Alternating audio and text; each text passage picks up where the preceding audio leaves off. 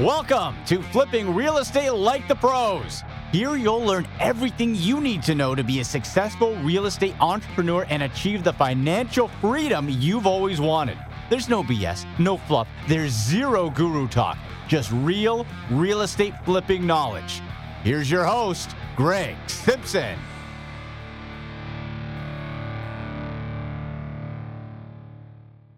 Hey, what's up, Alliance? It's Greg here. And today I have with me Kevin Bupp. Kevin Bupp's actually here in my hometown. I didn't even know it till I started doing research on Kevin. So very lucky to have him in my backyard. Kevin's been a real estate investor in the multifamily facet of real estate for the last 18 years. So Kevin, welcome to Flipping Real Estate Like the Pros podcast. Greg, thanks for having me. Looking forward to it. So Kevin, tell the Alliance a little bit about yourself today. Yeah, and I absolutely, Greg. Thanks again for having me on the show. And I'll clarify a little bit. I have not been in the multifamily space for 18 years. I've been a full-time investor for 18 years, but I did get my start. I'll go back from the beginning and I'll make a little condensed version of my different paths that I've taken through the real estate game over the years. So I got started when I was 19, or I got introduced to real estate when I was 19. I'm 38 today.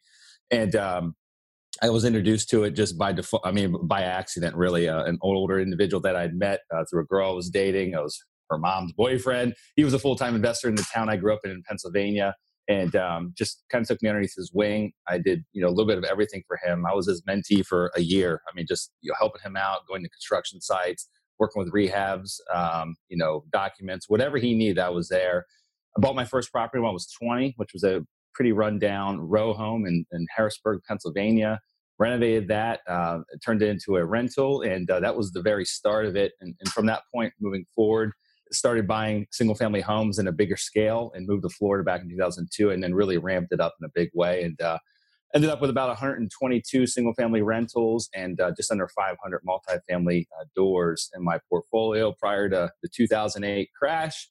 That pretty much wiped me out, and stepped back from real estate for a couple of years, started a few other businesses.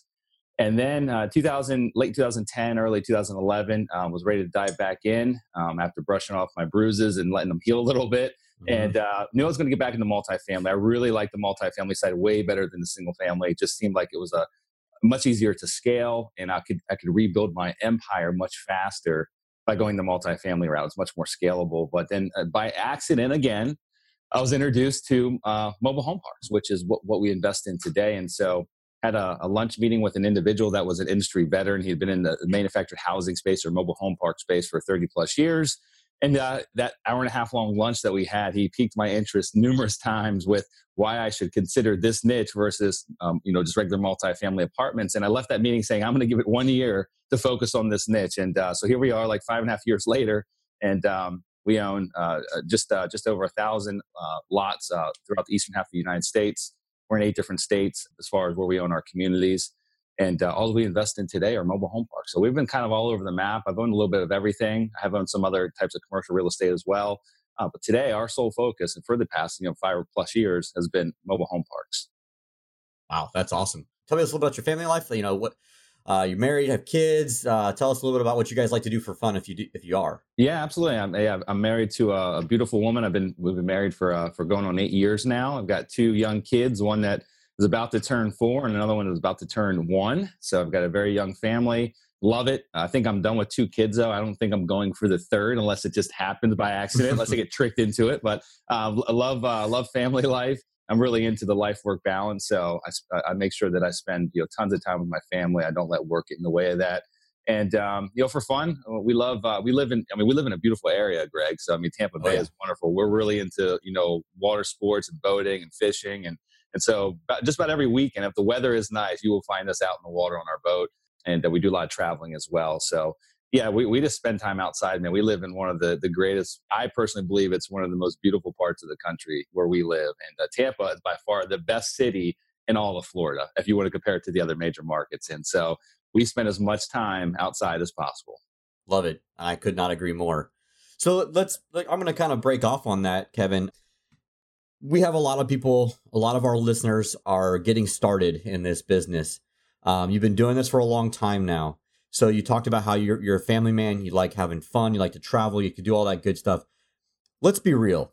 How long does it did it take you to get to the point where you could have a good work-life balance? Because, when you first start off, it's very hard to just jump in and then all of a sudden you're a millionaire or whatever, or you're making good money. And then you can, kind of scale back a little bit in the work balance or work part, and then jump into becoming the more family man. How long did that take you, and how long, any advice on that aspect? Yeah, well, I can tell you that I've learned a lot over the years. And like I'm going to call it two different phases. The first phase of my investing career, I obviously wasn't married. I was young. I mean, all I had was time, right? And I really enjoyed what I did. And so I worked my butt off when I was in my early 20s, all the way up until 2008. I mean, I worked my butt off, but I enjoyed it. So working 78 hours a week wasn't a big deal. I had a girlfriend or girlfriends, I guess, throughout the years, but nothing ever super serious, and definitely no kids in the mix.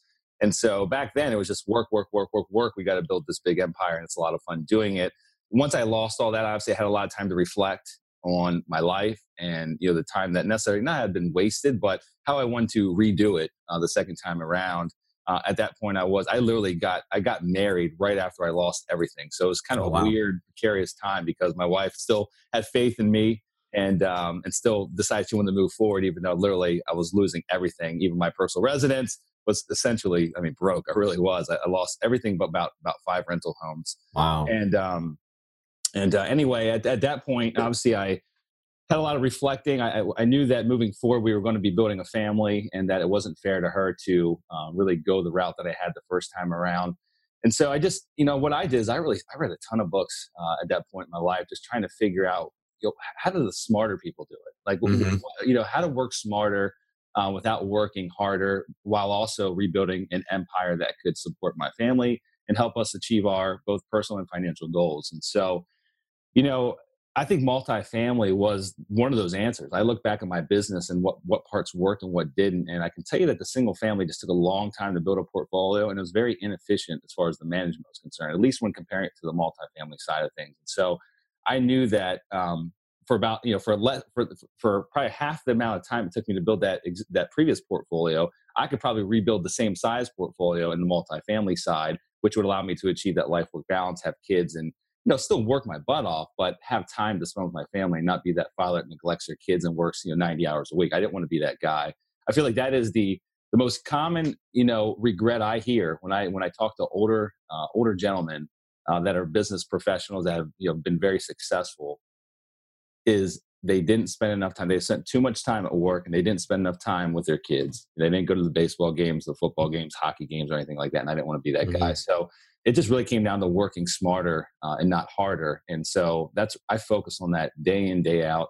I'm not sure I got an exact science of how I could tell someone else how to do that, other than be conscious of what you're doing. Be conscious of every day of your life and really what's important to you.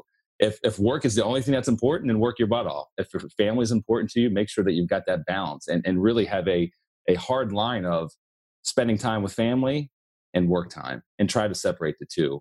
They can be intermingled slightly, but definitely when you're in your family, focus on your family, right? Like, don't be talking on the phone, having work calls when you're out at a sporting event with your family. That happens every once in a while, but don't make a habit of it. Right. So, I mean, that's really what changed with me, is just being conscious of the fact that I want these two separate lives. I can intermingle them, but I'm going to have a family. I'm going to focus on my wife. I'm going to focus on my family. That's priority number one. The business is priority number two. Awesome. I mean, nobody on their deathbed ever says they regret not working more. That's it. It's just the way it is. You're absolutely right. So because of the downturn, would you say that was the turning point in your real estate business, where it all kind of came together and was like, all right, this is where I'm going to go with my niche? After the crash, no, honestly, Greg, I put my head in the sand for like a year and a half, because I was like, oh my God, everything I'd worked for forever was pretty much going away. And my credit was horrible. I had a lot of judgments against me. And literally my personal bank account got garnished. It was a really ugly situation. Oh, wow. So, yeah, I didn't really have a revelation or a time of reflection until about a year and a half after the fact. I started to feel their businesses just to make ends meet and bring some money into our household. Again, I just got married, so it wasn't really fair. My wife was working. I was this guy that's like, what the hell am I going to do with my life? I was like starting over again. And I really had that kind of turning point, probably about a year and a half in after I'd lost everything, saying I got to do something different. And I know it's going to be real estate. Real estate's going to get me there, but I really didn't take that big leap until about another year and a half. But at that year and a half point in those 3 years after the crash, I look back, I really just focused on my business, the previous business, and what had worked and what didn't work. And at that point in time, I said, okay, I got it. Multifamily really is it for me. And there's nothing against single family homes. I know that's what you do, Greg. So there's nothing, there's a million and one different ways to make money in real estate. I just knew that multifamily was the way for me. And that was the way that it was going to get me back to where I wanted to be. Sure. Let's touch on that actually for a second here. You said I'm in the single family space. Well, guess what? I've only been in the business for about 4.5, 5 years now. That's the starting point. It's the starting point for most listeners. They start off wholesaling or bird dogging, then wholesaling. Then you can start going into rehabs. And that's where I'm at. I'm doing wholesaling, rehabbing, and owner brokerage. Long term is to start buying rentals. I mean, if you're going to plan on staying in the single family game forever, guys, I think it is the biggest mistake in your real estate investing career. If you guys were ever to come to my office and you were to look at my vision board, it's right in front of my desk. I can see it every minute of every day I'm at my office. It has on there my next big goal is to own 100 unit rental. Because you have to progress as a real estate investor. You can't stick in because in those other businesses, guys, you are not, in my opinion, I don't know if you agree with me, Kevin, as a wholesaler, as a rehabber, you're not an investor. You have a job. That's it. So until you get into the part where you are owning either single family or multifamily rentals, you're not really an investor. You're creating yourself a stupid job. And that's where I'm at right now. And, the progression is to go into multifamily. So, we all have to start somewhere. So, I'm letting everybody else know that I don't plan on being in single family forever. I might have a single family division, but guess who's not ever touching a hammer or picking up a shovel ever? That's me. We might have that division, but that's part of running a business and not running a hobby. That's it. And I think you make a good point there. And I think that, there are ways to, there's plenty of guys out there that, and women as well. So just want to make that point clear. There's no women and men in this business that have very successful wholesaling companies that they've automated them, right? They've automated them to where they're on autopilot for the most part. And same with the fixing and flipping side of the business. Sure. But at the end of the day, that is a business. So you can build a business out of that niche, out of that side of the business, and you can do very, very well. You can also automate for most part. You can automate a business like that and do really well and allow you to have time to focus on other long-term passive type assets, which would be, commercial real estate, multifamily, things like that, like your 100-unit property. But at the end of the day, you're right. Being a wholesaler or a fixer and flipper, you're not an investor. You're not investing in real estate per se. You got a successful real estate business, but you're not really an investor at that point in time. But the great part about those two businesses is you can make some really big lumps of cash. Oh, yeah. Really fast. And if you're really smart with those lumps of cash and you parlay those into more passive investments that can grow with you as you grow, then that's the way to go. Otherwise, if you don't do that and you just start over every single time, and all you do is keep flipping houses, you've got yourself a job. You bought yourself a job. And the challenge with that is also we're in a really good time in the market, right? And that's a little harder to find really good deals, like highly discounted deals. It's really easy to sell them if you find them, right? Because everyone's paying top dollar for things. But times have changed, right? Like the times don't always stay the same. And so, there's going to be, valleys that you go through in this business. And so if you just got started, just know that when I got started, we were going in an up cycle as well. And everything's going up, up, up. It's great. Like you hear some stories about like the bad times, but until you actually go through a bad time, you really don't know what I'm talking about. Having passive income, having those long-term investments, the multifamily properties, those allow you to actually survive the downtime. When your job slows down, the job of fixing and flipping or the job of wholesaling slows down a little bit, those passive income investments are the ones that help you carry you through. So absolutely, invest your money wisely that you're making from wholesaling or fixing and flipping. So let's talk about, I know you were just on the Bigger Pockets podcast this week. If you guys, we're going to touch on that a little bit, but if you guys want to listen to that interview with Kevin on the Bigger Pockets, because he goes into a little bit more detail about the downturn and everything with mobile home parks. So that'll be in the show notes, guys. So that link will be in there to the Bigger Pockets one. But let's talk about that podcast that you did to Kevin. Tell us a little bit about the topic and what was discussed on that one. Yeah, it was a lot of fun. I was looking forward to being on that show. It's been a long time coming, so it was a lot of fun spending with Josh and Brandon. But we talked about the downturn, kind of my business, how the downturn affected my business, because there's a lot of people that are listening in your group as well as all the other real estate podcasts out there that I call new investors those that had gotten into the business after 2008 happened, right? Like that's like the new generation. And so we talked about the downturn a little bit. And then we really dove into my niche, which is mobile home parks. And Brandon has been looking at buying a mobile home park for probably about a year now. In fact, I was out in Denver earlier this year, sometime in the wintertime at a conference. I spoke at Joe Fairless's Best Ever conference. And we had an event at the Bigger Pockets headquarters. And Brandon came and sought me out. He's like, hey, man, I've been waiting to meet you. I'm trying to buy a park. Can you help me do it? So Brandon and I have had a few good discussions outside the podcast. We talk probably every couple months, and he's been like dying to buy a park. So I've been kind of like mentoring him on the side a little bit. So he was excited to have me on the show to talk about that niche. I mean, so that's pretty much all we talked about for, I don't know, an hour and 10 minutes or something like that, is the mobile home park niche, why I like it, the success that we've had in it, why I think it's better than even the apartment space. And, how you make money in it, really, how you find them, how you make money, and just really some of the pros and cons of the niche when you compare it to other types of real estate. So that was primarily what the topic of the show was about. Awesome. So let's talk a little bit about the downturn coming up. We don't know when. Nobody does. Nobody has the crystal ball. But explain why having something like big multifamily, like you said, mobile home parks, or even apartment complexes is essentially somewhat recession proof. I don't know if anything's recession proof. Recession resistant is probably the better. Okay. I like that. And a lot of that goes back to, so there's kind of a starting point of having something that is recession resistant. The first point is buying it right. Okay. If you ever pay for something, even if it's a mobile home park, which I think is like one of the best asset classes to own during a downturn, if you buy it wrong, you overpay for it, then you still might be in trouble. Right. So buying it right is first and foremost most important. But, as far as I'm going to speak to mobile home parks is that being recession resistant, because I think they're a lot different than the apartment space.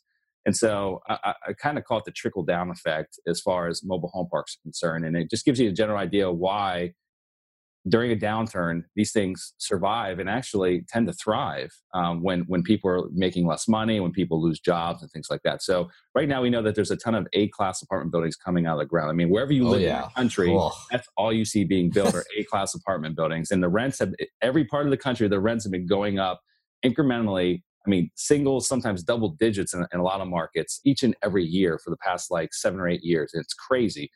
A lot of apartment complexes, the A-class ones, are becoming very unaffordable. It's cheaper to own a house now than it is to rent, and it's like half the price. Yeah. So there's a ceiling. Okay, there's a cap. Like there's a point in time where you hit a wall where like it becomes unaffordable, and there's also a point in time in the in the apartment space where things are overbuilt. Like in the Tampa Bay market, it's literally a race to who can build them the fastest and get sold off to a big investor. At some point, someone's left holding the bag. It's like a game of hot potato. But in any event, so when the market does make a shift, like let's say we go into start going back into some type of recessionary period, typically what happens is people either get pay cuts or they get job cuts. And let's just talk about like a dual family income. So like a husband and wife, both making, good money. One either gets a pay cut or loses their job and they're living in an A-class apartment building. Well, then at that point, they move down to maybe a B+ class or B class in general. Okay, they move to something a little less expensive, still a great area, good school district.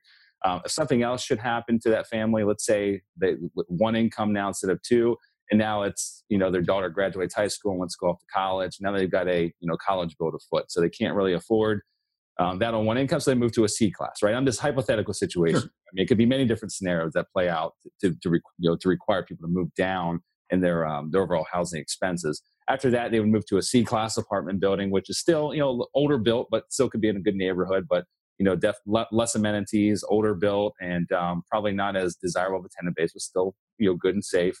If something else happens at that point in time, if it got really bad where maybe they both lost their jobs and the husband had to go start working at Subway and the wife had to go start, working at Walmart as a manager, making $15 an hour, right? So now their incomes are literally a fraction of what they used to be.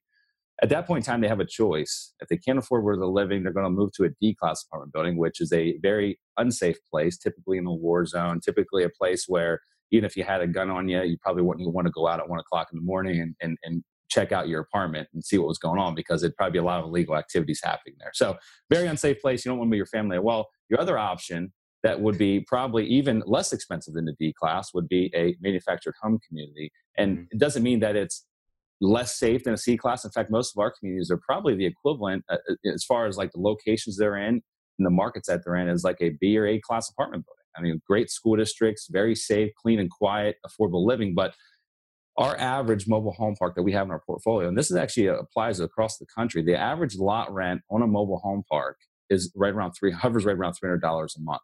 There is no place in this country that is safe that you could live with your family in a 3-bedroom home, 2 bathrooms, have a yard, have a sense of community, have good neighbors that have pride of ownership for $300 a month. It doesn't exist. And so if you can't afford to live in a mobile home community, as you get this trickle down effect, and I'm not saying everyone that lives there, there's a lot of people that live in a community because they choose to live in a community. They can afford to live in an apartment, but they prefer a mobile home community because of the sense of home ownership. They get a yard, they don't have neighbors above them and beside them, like where they share walls. Mm-hmm. And but if you can't afford to live in a mobile home community, Greg, you can't afford it $300 a month. Guess what, bud? You're underneath a bridge or in a shelter on a buddy's couch. Like there's no other options for you at that point in time. And so very true. We kind of fall at the bottom of the rankings, although quality-wise, we're not at the bottom of the rankings, but affordability-wise, we're at the very bottom. If you can't afford to live there, there's nowhere you can afford to live. And so you either got to figure it out or you got to go literally live in a homeless shelter. Mm-hmm. And I'm not making a joke about that. I mean, that's your option. That's your option at that point in time. So that's why I believe it really is recession-proof. And the quality of homes that we have in our parks, I mean, are phenomenal. So we bring new homes in as well. So we have a home sales program. If we have vacant lots in our communities, we bring new homes in. I'll give you an example. In Alabama, in Huntsville Market, we have a park, and we've been bringing new homes in there. Brand new 3-bedroom, 2-bath, single-wide homes. They've got vinyl siding, shingle roofs. I mean, they look like a mobile home, but on the inside, they look like a house, right? Yeah. I mean, they're nice. They got vinyl windows. You can get into a brand new single-wide 3-bedroom, 2-bath home. They're about 1,100 square feet in size. The monthly payment would include the lot rent. It would include the mortgage payment, PITI mortgage payment for that home over a 15-year amortization for right around $600 a month. That's crazy.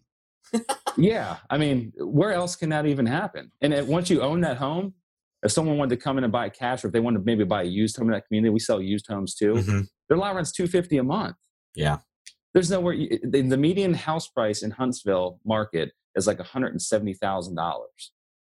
They can live in that community, have the same experience, probably even more of a communal experience for a fraction of the price. So it allows those that probably never, ever thought they'd be able to own a home to own a home. That's fantastic. That's a beautiful thing. Absolutely. And, I'm not going to go political, but we have a huge wealth gap in this country. And it's over the last 30, 40 years, it's only gotten more. So unfortunately, it's just the way our economy has been set up and it works. This is a huge benefit to those people that are in the lower middle class. Yeah, we're not. This country is not building affordable housing fast than we have. It can't. Time. So yeah, it can't, and it's not even lucrative for developers to do that. Cities and local townships and municipalities, counties, they don't make it lucrative for developers to want to build affordable housing. Right. And so it's just like it's one of my pet peeves, actually. Yeah, the demand for it's outpacing, and so mobile home parks are great because they fill that void perfectly, and they allow those that maybe have the dreams of actually being a homeowner, not just a renter their entire life, to actually have the opportunity to do that in an affordable manner. And it's a great thing. There's lots of other positives about that niche. They're not building mobile home parks anymore. In fact, I'm going to give you a pretty cool fact that a lot of people don't know.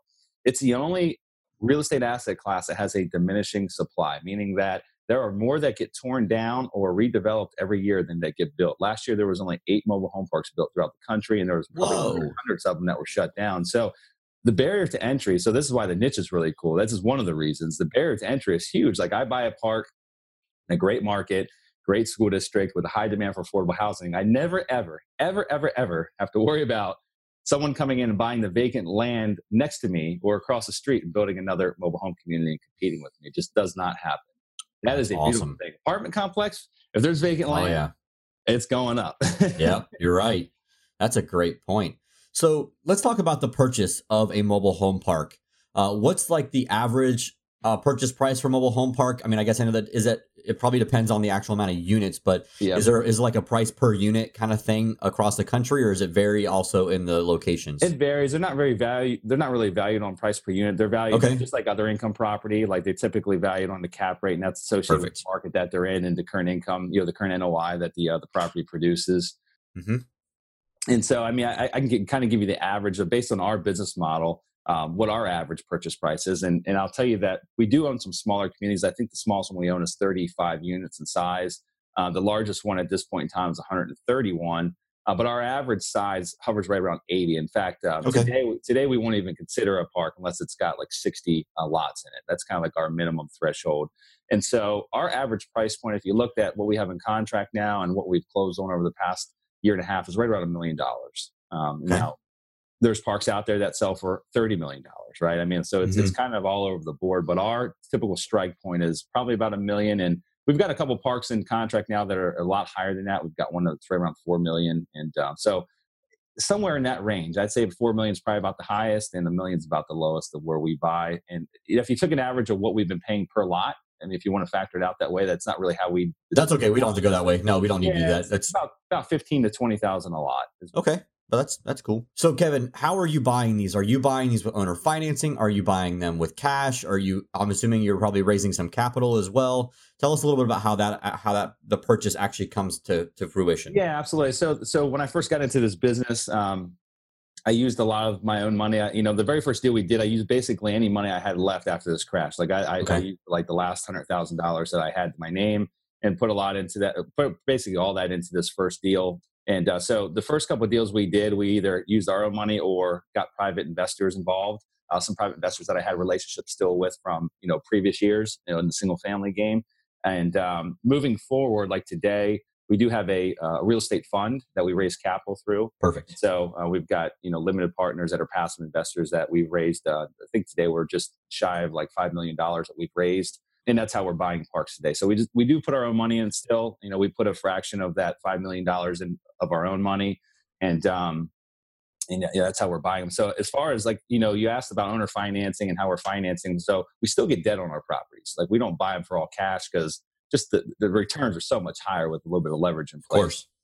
And so that's one of the really cool things about this business is this industry. It's not really all that old. I mean, really back in the 30s and 40s, mobile home parks, they were really like RV parks back then. Mm-hmm. They were being built in different areas across the country. But the business itself, like most of the parks we own, really hit their heyday, meaning like most of those came out of the ground somewhere between the 60s and the 80s, with the majority being built sometime in the 70s.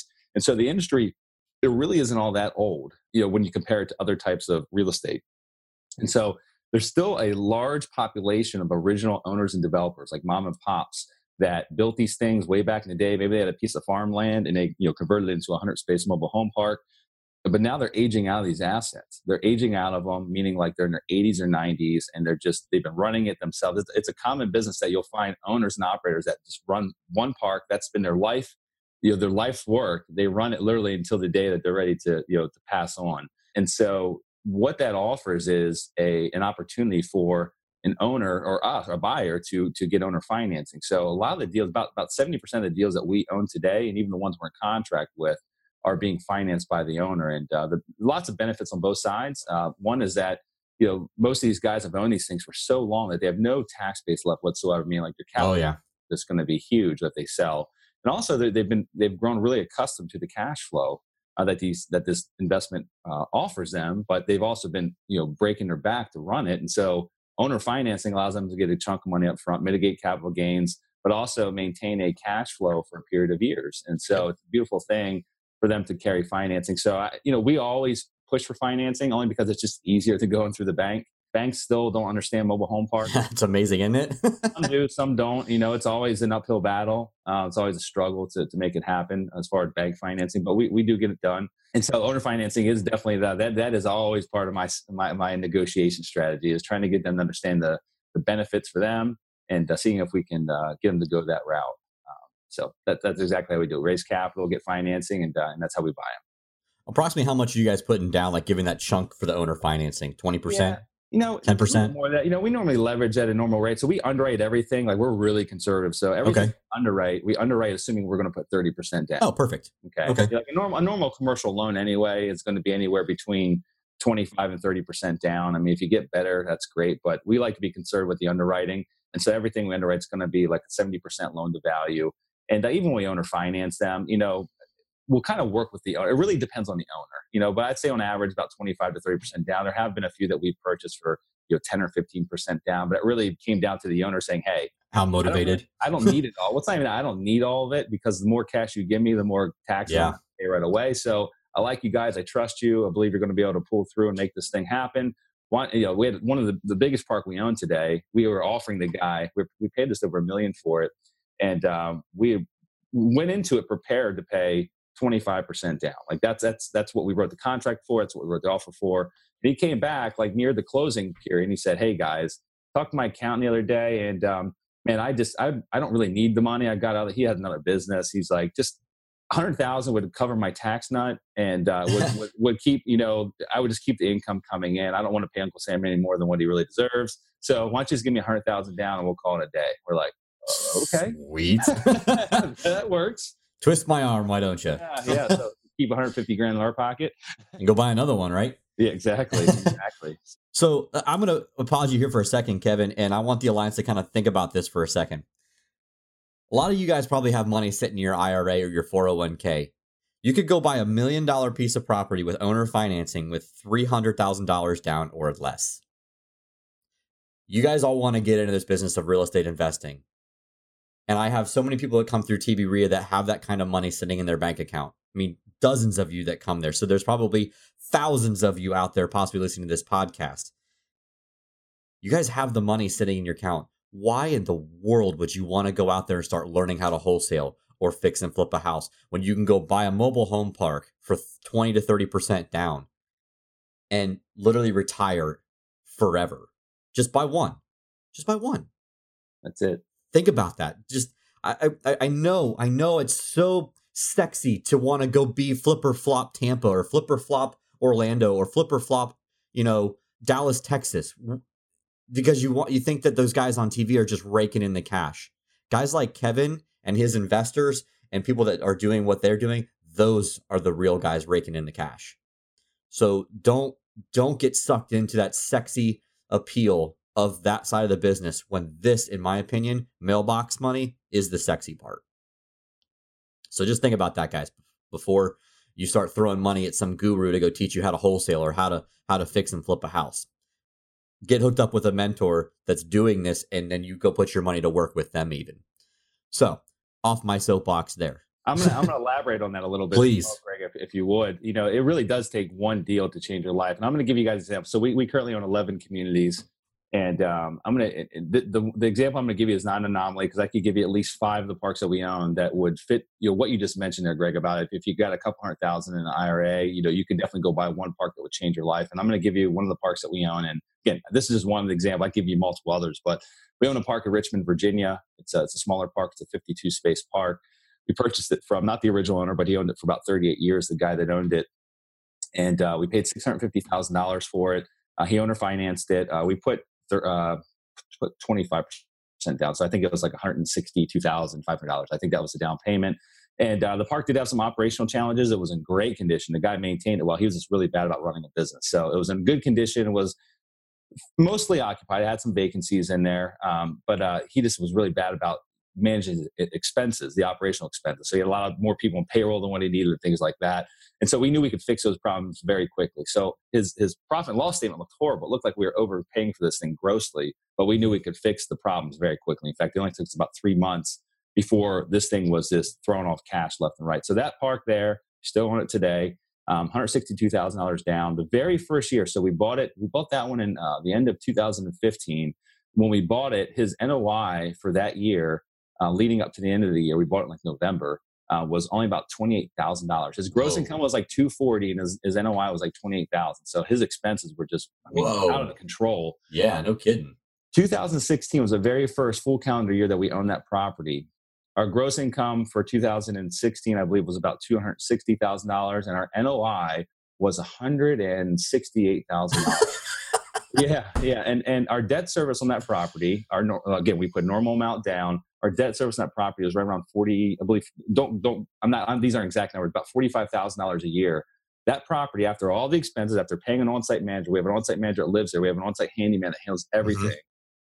After debt service, after all the expenses, taxes, insurance, repairs, maintenance, everything, that park alone puts over $100,000 of net cash flow in our pockets each week. Holy crap. That is a life-changing deal for anyone. So we literally are making our money back. We've already made our money back on that one. We made our money back on that one in a year and a half. That's insane. And now, actually we're in the middle of a refinance today. That property, it recently appraised for just under $1.5 million. It's like $1.48 million. Wow.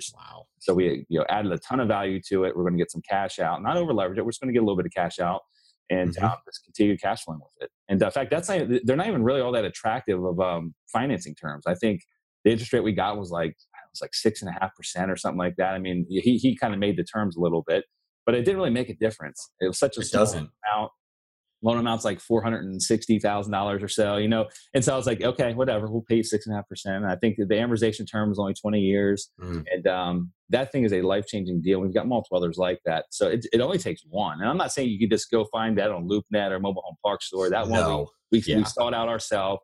We sent letters and cold called the owner. And, that's what we do. We do a lot of off-market stuff like that. And but that one deal like that is life-changing for just about anyone. I mean, that's a 6-figure income. And that thing only takes us, nothing's ever passive, right? So we still have to manage the manager. We have to keep an eye on things. Realistically, that one probably takes us, let me think here, probably about 4 hours a week to actually oversee it, to make sure things are going, as they should. About 4 hours a week, so 16 hours a month.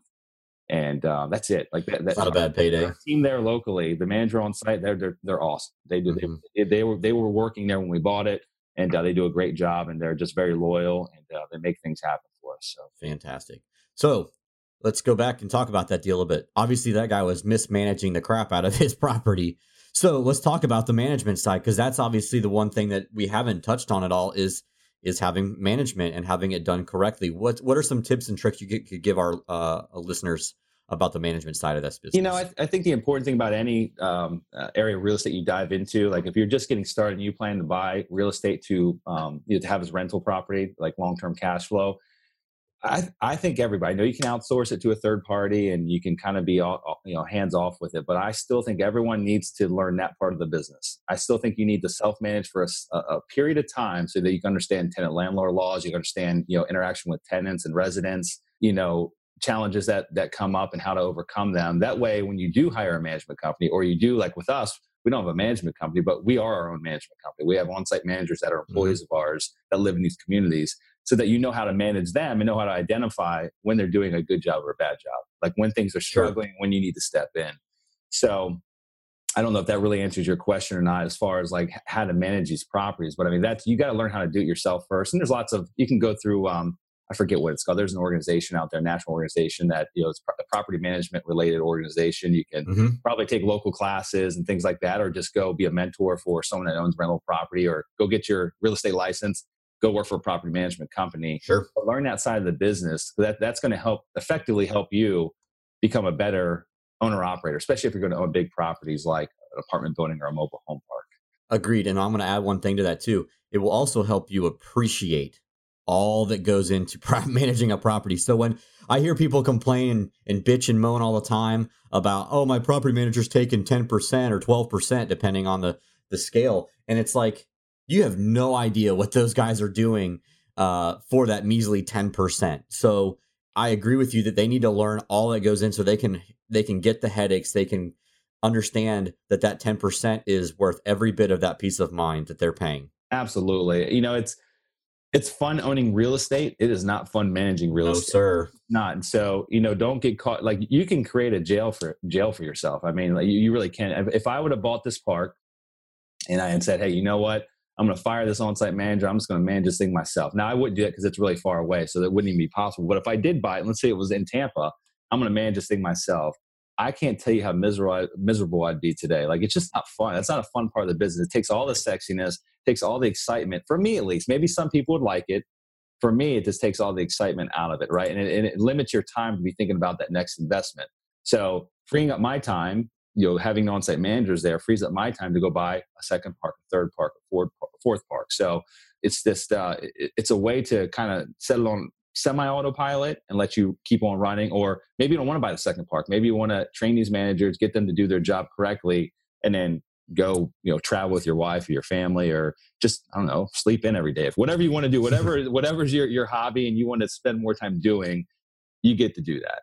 You don't want to be there in the trenches. It's worth us paying someone else to do it and teaching them how to do it right. Cool. All right. So we've talked about all this. Let's kind of get into some of the fun questions I like to ask. So Kevin, tell us a little bit about the craziest deal you've ever had to go through. Craziest deal I've ever had to go through. Like in a good way or a bad way? Either way. Okay. Got it. Yeah. You caught me off guard with that one. The craziest. I usually do. Yeah. I want this to be exciting, and I'm trying to think of one of the. I mean, I feel like we go through all kinds of crazy deals, at least in the mobile home park space. I'll give you a good one. It's actually the first park we bought. I'll give you a good story. So it's a bank-owned property in Atlanta. It's a 34-space mobile home park. When we bought it, had been in receivership, court-appointed management company, which typically court-appointed management companies do nothing. Like, they don't manage at all because they just get paid by the courts and they literally don't have to do a thing. And so anyway, this mobile home park had been sitting there. I had 29 homes in it. I had been sitting there neglected for like 3 years, and most units had been abandoned. They had been vandalized, AC units stolen, all the windows broken, water leaks because they didn't turn the water off. It was a mess. It was across the street from the chief of police and the mayor's office, so that the mayor had to drive by this thing every day on his way to work, and it was a drain on the local resources. It was an eyesore, and he hated it with a passion. I didn't know this, but he hated it with a passion. So we looked at it. We realized that there was some good opportunity there. That was a huge project. We had to basically, all 29 trailers came with the purchase. Every single one needed a full top to bottom rehab.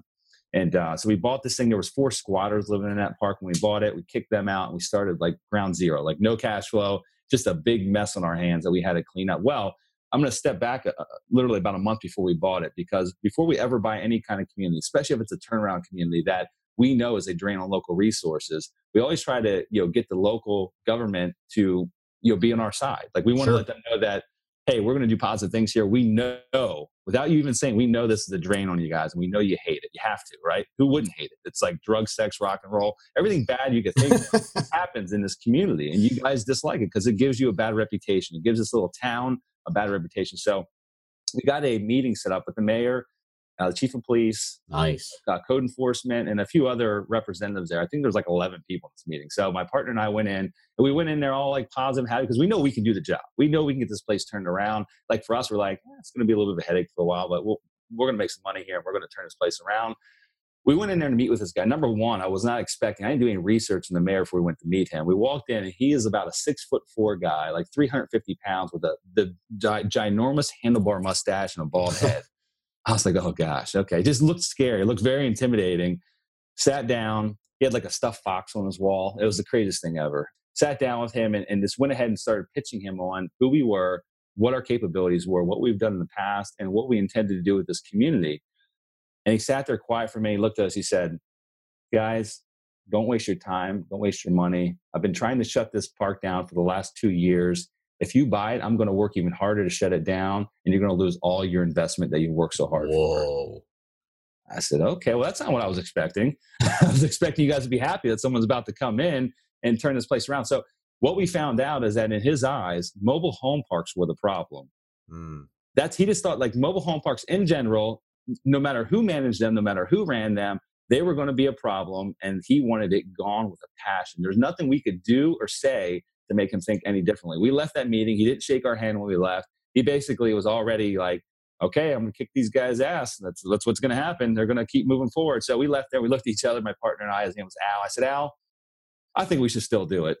I think we should still go forward. And we were putting up about $300,000 of our own money to make this happen. So it was and that was all the money I had. Like, I literally had $120,000 that was left over from the crash. This is our first deal that we bought. So I was risking everything I had. Al, kind of the same situation, to do this deal. And we went ahead and started rehabbing. We did our best, and we complied with like code enforcement. We at least built a good relationship with them. And about 11 months in, it took us about 9 months to get what we considered to be like 80% stabilized. We had 80% of the units renovated. Most of them were rented. The place looked completely different. We did facelift, changed the name, changed signage, put landscaping in. Completely different community. About 11 months in, I get a call. I didn't have the number saved, but it ended up being the mayor. His name was Bobby Cartwright. That was the mayor. He's still the mayor there now. He called me. He said, Mr. Buck, this is Mr. Cartwright, Mayor Cartwright, I think is what he refers to himself as. I said, oh, hey, Bobby. You know, like I just call him by his first name because that's what all his workers call him. Anyway, hey, Bobby, how's it going? But I haven't talked to you in a long time. Is this you calling me to yell at me about something? You know, just trying to make light of the situation. He said, actually, I want to apologize. Oh, wow. I want to apologize by saying that I now know, I'm saying I'm wrong, first off. I was wrong. And I want to tell you that now I know that mobile home parks were not the problem. It was those that managed them. And you guys have done a phenomenal job. Whether you know it or not, one of our employees here at the courthouse even lives in your community. Oh, wow. You guys have done a great job. Our police force love you to death because they don't have to drive through there 3 times a day. And thank you for bringing this place back. It's a positive part of our community, and we're happy to have you. I'm like, wow, okay. So that's fantastic. It was basically a story of like, wow, this guy's going to shut us down. He's going to, kill us in our sleep, because of this. We bought this community to, I'm sorry, I was wrong. And this is a big, intimidating dude. And he basically said, you guys know what you're doing. And thank you. Thank you for being a part of our community. So it was a roller coaster of a ride because at any day we thought that he was going to come in and, try to maybe stop us from doing the renovations, put stop orders on, us getting permits, things like that. And it never really happened. He just kind of sat back and watched. And it all turned out very, very positive. So, man, I wish more mayors and more politicians were like that, where they actually let people fix it and do it right without the government stepping in and trying to put their 2 cents in sometimes. Yeah, absolutely. The funny thing is that we went to buy another park and we had the same challenge with the local town. The mayor, they hated mobile home parks. They thought mobile home parks were the problem. Well, Mr. Bobby Cartwright actually wrote us a recommendation letter. Oh, awesome. And got them on board with what our plan was. And he wrote a very thorough recommendation letter. Same storyline as I just mentioned to you about parks not being the problem. These guys know what they're doing, blah, blah, blah. And that literally helped us, win this town over, when we bought this other community that was also neglected. So it was pretty cool. We had a pretty cool experience. That's a great story. I like that a lot. It's rewarding knowing we've made a huge change in this community, like no doubt, positive change in this community. That's great. I don't know if that was crazy story, but that was that's just a good story. I don't know if it would be crazy or not, but you should have seen my face. Actually, I wish we were doing a video podcast right now, because my face when he said when he told you that when you met with him, my jaw dropped. Like, okay, all right. I think that's the importance that anyone that's listening, that why you have to master whatever craft you. So I at that point, I was not a master of mobile home parks, but what I was very confident with, I had done hundreds of rehabs. I've run crews before, I've project managed multiple crews on multiple rehabs. I was very comfortable with our ability to oversee that project, even from 8 hours away. We literally traveled up there once a week for 2 days every week. Wow. It was for like the first 7 or 8 months. I was very confident in our ability to take it down. I knew I could prove that guy wrong. And I think that the importance is, like, you got to focus on one thing. Like us, it's mobile home parks. Focus on one thing and become an expert at it. That way, when you go into situations like that, there's always going to be problems you're going to run into being a real estate investor. And I think those that make the most money in this business, whatever niche you're in, doesn't matter what niche you're in, those that make the most money in this business are those that can become expert problem solvers. Like right there was a major problem. He was basically saying, I'm going to make you guys lose all of your investment you're about to put in here. Don't waste your money. That's a big problem. We knew that we could overcome it. We knew that we could do it. We knew we were going to do what we said we were going to do. And we were going to prove him wrong.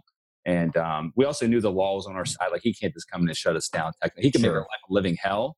But also, we could hire an attorney and we could fight. So we were ready to go to battle, and we felt confident enough in our ability to come out on the positive side. So fantastic. So, Kevin, what's one thing now that you wish you knew when you first started in this business when you were in your early 20s? Multifamily real estate, okay. I seriously, I just, I should say commercial real estate in general, because it doesn't necessarily have to be apartment buildings or mobile home parks. Commercial real estate in general is just a much more scalable business. If you really want to build an empire and you want to build something that could leave a legacy for your children and your family, something that truly can be, for the most part, passive. Commercial real estate can get you there very fast. And, it's a much more scalable model than again, nothing against single family homes, because I'm not harping on it at all. Everyone can make money in any different niche they choose. But for where I want to be and for where I wanted to be back when I got to start, I feel like it would have been a much more efficient path with commercial real estate or, multifamily, whatever it might have been, on a bigger scale. Like if someone would have told me, hey, learn this sooner than later. Learn how to invest in larger properties sooner or later, and just get out of your comfort zone with doing single family homes. I would have done that. That's what I would tell myself if I go back in time. Perfect. Okay, so we're going to wrap up the podcast here in just a few minutes. I want to track back to when you did your intro and you said you lost everything through the crash, and you said you took a lot of time to reflect, and you said you read a lot of books. What were some of those some of your favorite books from that time? From that time, or in general, you can give us some great. I'm a book guy, so give us some of your favorite books that you like. Yeah. I'll give you a couple. I'm looking at my bookshelf now because I don't necessarily have like one that's. There's been a ton that have had a major impact on my life and have helped shape who I am today. Mm-hmm. Honestly, I don't read as much. Like for the last year and a half, I've had a hard time finding the time to read, which drives me crazy. And I don't have large commutes anymore. I used to listen to audiobooks all the time when I drove a lot, and I don't drive a lot now. But one that's that I think is an awesome book, and I don't know when it was written, probably a couple of years ago. It's called Mastering the Rockefeller Habits. It's written by Bern. I think his last name's Harnish, something like that. So Mastering the Rockefeller Habits, that's a great business book, but can be generally applied to any type of business you're in, real estate or any other type of entrepreneurial venture. Another one that is also non-real estate related, but still plays into scaling a business and growing a business with the idea that maybe one day you'll sell that business is The Making of a Blockbuster. It's essentially the story of, and I always mess up this guy's last name. It's like Wayne Hyguza or something like that. Huizenga? Huizenga, yeah, Huizenga. Used to own the Marlins. That's it, yeah. So he's the one that also started Blockbuster, and essentially it's the story of him. Back then, that niche, the movie rental niche was this mom and pop businesses, and he essentially did a roll-up strategy. He started buying mom and pop movie rental businesses all across the country, changing the name to Blockbuster, and then was essentially the first IPO in that space. And he did the same thing with Waste Management as well, which back in the day. What we know as Waste Management, which is the largest company in the world that does trash pickup, was just mom and pop operations with garbage trucks. And he did a big, massive roll-up strategy. And it's just it's an interesting story it really teaches you how to think about the future. Like, don't just think about like that one next deal. Think about like where you really want to be. Maybe you don't want to be that guy. Maybe you don't want to do a roll-up and sell out like 20 years down the road. But it just it helps you really envision what the future looks like and think like 10 steps ahead, not just like 1 or 2 steps ahead. Yeah, that's great. All right, Kevin. So before I let you go, tell us how we can get in contact with you, your website, contact information, and any parting shots you'd like to give us. Yeah, it's a couple different ways you can contact me. My main website, which is kevinbupp.com. You can also listen to I do 2 weekly real estate podcasts. One is commercial real estate investing related. I've been doing it for like almost 4 years now.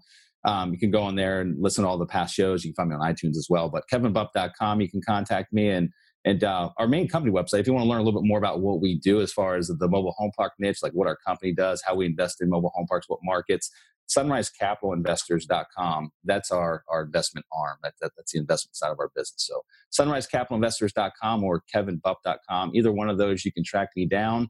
And if you want to shoot me an email directly, kevin@kevinbupp.com. So I'm not too hard to find. Awesome.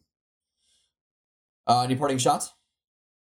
Yeah, you spoke a little bit to Greg that there's a good number of those that listen into your show that are just getting started, that are new. And I know this is so simple and so elementary, but you just got to get started somewhere, right? And I keep saying it, there's 1,000,001 different ways to make money in real estate. Pick one and choose a time frame. Give yourself at least a year minimum to focus on that one thing. Don't chase all the other shiny objects. You go to the local, REIA groups and things like that, and hear all these different guys they make money in lease options, they make money wholesaling, they make money fixing and flipping. They make money in mobile home parks, like all these different ways. Pick one that you think is going to be a good fit for your personality and just stick with it and just tune out everything else, at least for a year, and do your part, put the effort in, take action. It's going to be challenging, going to be frustrating. You're going to hit many points in time where you're like, this is not going to work, but keep pushing through it and just focus. Focus is the biggest part. And I think that is the challenge that those that I've been thinking about real estate for 4 years. They've been thinking and they've been all over the board. That's why they haven't done anything yet. They go to the groups, like the guys. Like they go to these groups. They show up every week and they've been showing up for 3 years and they still haven't done a deal. It's like, pick something, man. It's like it's not changing. Pick something and focus on it and do it. Stop talking to everyone else about what they're doing and think about getting into that niche. Like just pick the one niche and focus on it. So that would be my parting shot there. Awesome. Well, Kevin, thank you so much for taking time out of your schedule and coming on the show today. Really appreciate it. And I will be hitting you up to take you out to breakfast or lunch or something. I want to pick your brain some more after this. Yeah, love that, Greg. Thank you so much for having me on the show. Thanks, man. Awesome. You've just listened to another Flipping Real Estate Like the Pros podcast. You're another step closer to fulfilling your dreams as a successful real estate entrepreneur. We'd like to thank you for putting your trust in us to be your guide into this exciting venture called real estate investing.